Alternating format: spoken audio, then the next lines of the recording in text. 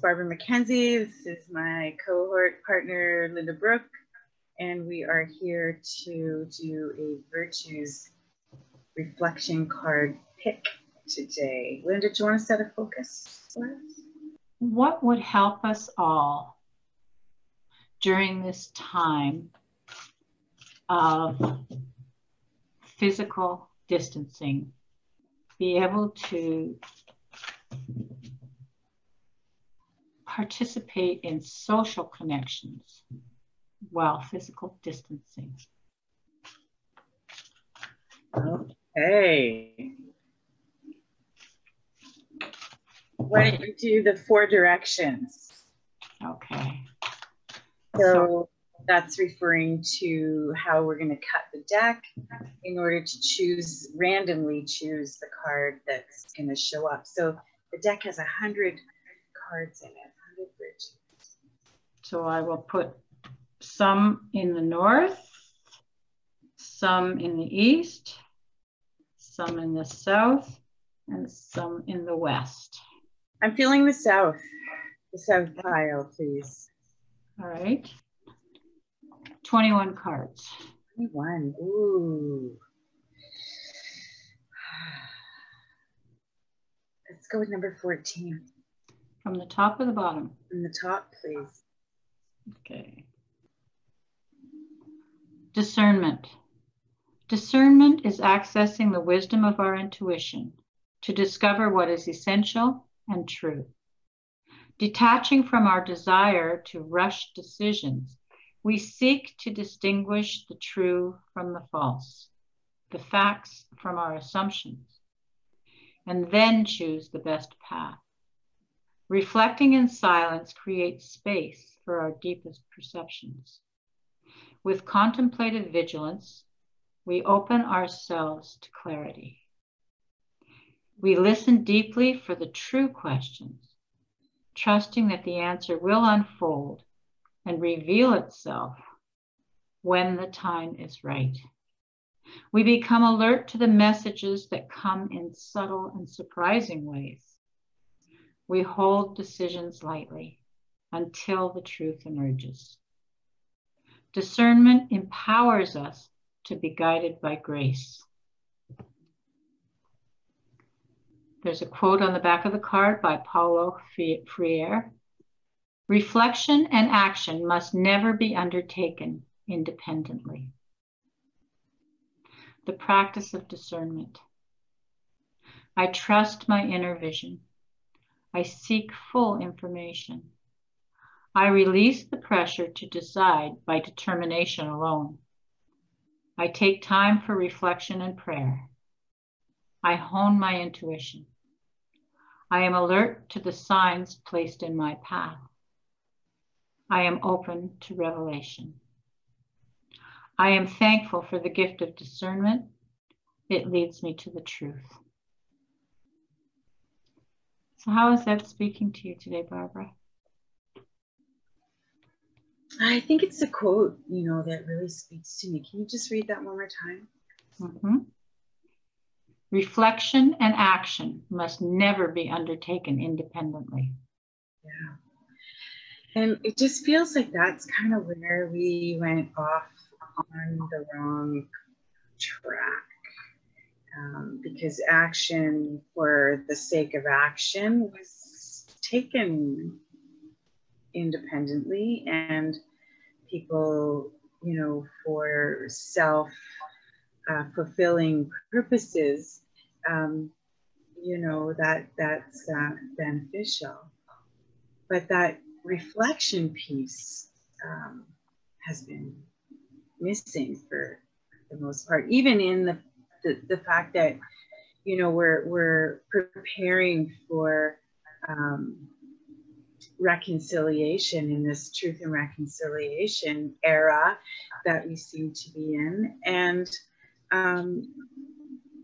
people don't quite understand that we will never get to reconciliation without reflection.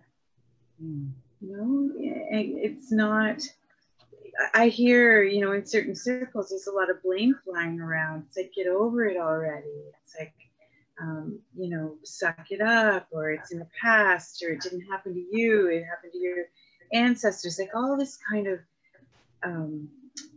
prejudice that's still lingering, and misunderstanding around the kind of reflection.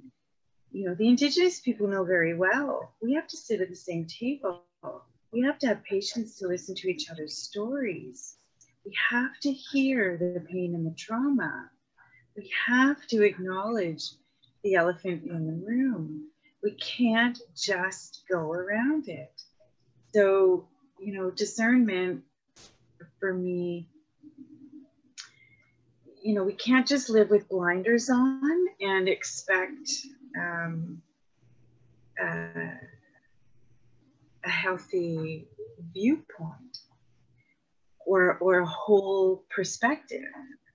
So, you know, this card, I think, is really calling us to take the blinders off and look at the reflection part of reality. And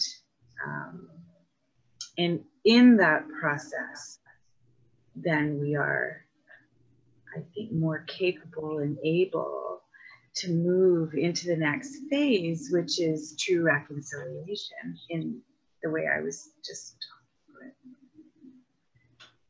But in general, you know, Western society, I'm going to say, you know, in general, has sort of been flying on one wing of the bird. Well, guess what? Birds have two wings. So, you know, I feel like it's kind of an exciting time, and discernment is a gift that will help us to do just what you asked, to be able to recognize the power of our choices, and where each of those choices leads us, physically and emotionally and spiritually. Yeah. That's a little nugget. Well, what I'm hearing and what you've shared, Barbara, is a real understanding of how important compassion is, and that in order to have compassion, what's that expression? We need to be able to walk a mile in somebody else's shoes, which means we need to hear them and listen to them and understand where they're coming from. Yeah. And how important that is. Mm-hmm, thank you. How about for you, Linda? What's jumping out at you about discernment today? For me, it's the detaching from our desire to rush decisions. We seek to distinguish the true from the false, the facts from our assumptions. So, you know, we're in a situation right now with COVID-19 where, to be honest, we don't know what the facts are. The experts don't know what the facts are. All of these predictions, or, you know, people are wanting answers. They want to know what's going to happen today, tomorrow, next week, and when's it going to be over, and why are you making me do this and that? And the truth of the matter is, folks, this is real life, and we have never known really what tomorrow is going to bring. That's the truth. And all these models that people rely on to supposedly give them some sense of security, that they, in our minds, we know what's going to happen. It's going to be predictable tomorrow. That's all they are, is temporary appeasements to a part of ourselves that in reality we don't know. I mean, you know, we make jokes about the weatherman, you know, oh, I should have gone to school and become a weather person, because then I can make all predictions and be wrong and still not get fired. You know, like if I say it's going to rain tomorrow, it doesn't rain tomorrow. Oh, well, you know, the model was wrong. So sometimes in my mind, I think this whole idea of higher education is all about, oh, you go to school long enough, you can get a job where you can practice And if you make mistakes, you don't get fired. The people below you get fired, but not you, because you're the expert. And you can always point to the model being wrong or something. I don't know. Anyway, it just makes me laugh sometimes, like when I can see the humor in the situation of, we want guarantees when there aren't any. That we have this need for predictability, and we lull ourselves into this false sense that we have predictability, when the truth of the matter is we don't. We've never known, we never will know, because there are forces at work that we have no understanding of yet. You know, the fact that they just discovered a new star and new universes, and knowledge is always increasing, and there's no end to it that we understand as human beings yet. So again, I think that it really does provide us all with the opportunity now to reflect in silence, create space for our deepest perceptions, one of which is, I'm a control freak.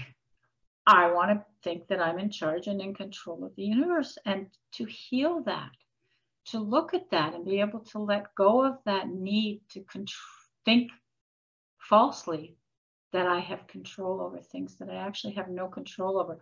All I really have control over is my reaction and my response to what presents itself to me in each moment as the moments unfold. So just like right now, I can't tell you if my phone's going to ring in the next 2 minutes or the next 2 hours or the next 3 days. How am I going to respond when it does? How do I respond when it does? Again, you know, let's look at those things. Is my response to sudden changes, unexpected things? You know, we all have unexpected things come up in our life that we respond to quite joyfully. So it's not like we're not capable. We are. And then there's other things that come up that interrupt us, our idea of how things should unfold, that irritate us. So what makes the difference between what we can respond to joyfully or just okay, acceptably, without getting a peak of a high emotion, either really excited or really low, but to be able to maintain that sense of peacefulness and find joy in peacefulness, that it doesn't have to be these peak experience, these peak highs and lows, to be able to come to a place of finding happiness and joy in not being on this emotional roller coaster ride. So that's how it's speaking to me today. Yeah, and that's where we're able to open ourselves to clarity. Yeah. Linda, I was really hearing your call to moderation. And, you know, often when we think about moderation, we think about food and indulgence and, you know, all the things that we shouldn't do. And we use moderation as a reasoning tool to allow ourselves to be tempted and give ourselves this thing to be tempted by. But I'm really hearing it in, you know, more of the mindful kind of moderation around more responsibility. So moderating emotion and the responsibility of how we behave. As you're sharing that, I love that word moderator, Barbara, because what comes to mind is, you know how whenever they do interviews and things on TV with several people, there's usually a moderator who says, okay, this voice is going to speak, and then this voice and this voice, right? And to get a balance of the voices. So yeah, in moderation, I am the moderator of those voices in my head. Yeah. The arguments that are saying, do this or don't do that. So how can I be that moderator? Yeah, exactly. And at the same time, we are the moderators because we're conscious. So we're moderating also the divine qualities of these virtues. Yes. And everyone sits on a spectrum. And in the center is moderation.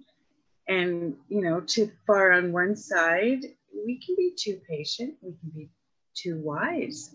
If we don't have a humility, too much wisdom can turn into arrogance. We can be too strong. We can hurt everyone we touch if our touch is too strong and we don't know. You know, we can be like a bull in a china shop if we don't understand how strong we are. And, you know, at the same end of the opposite end of the spectrum, if we're not strong enough, then we appear weak, and we are weak. And if we're not patient enough, then we become doormats and people walk on us and take advantage of us. If we're, you know, if we're not steadfast enough, then we lose steam and we lose momentum and we don't complete our projects. So every virtue is on a spectrum, and moderation is that linchpin. So what I really hear from you today is the importance of that moderation. And discernment can help us get there. Yeah. Thank you, Linda. Thank you. Okay, see you next time. All right. Thanks. Take care. Well.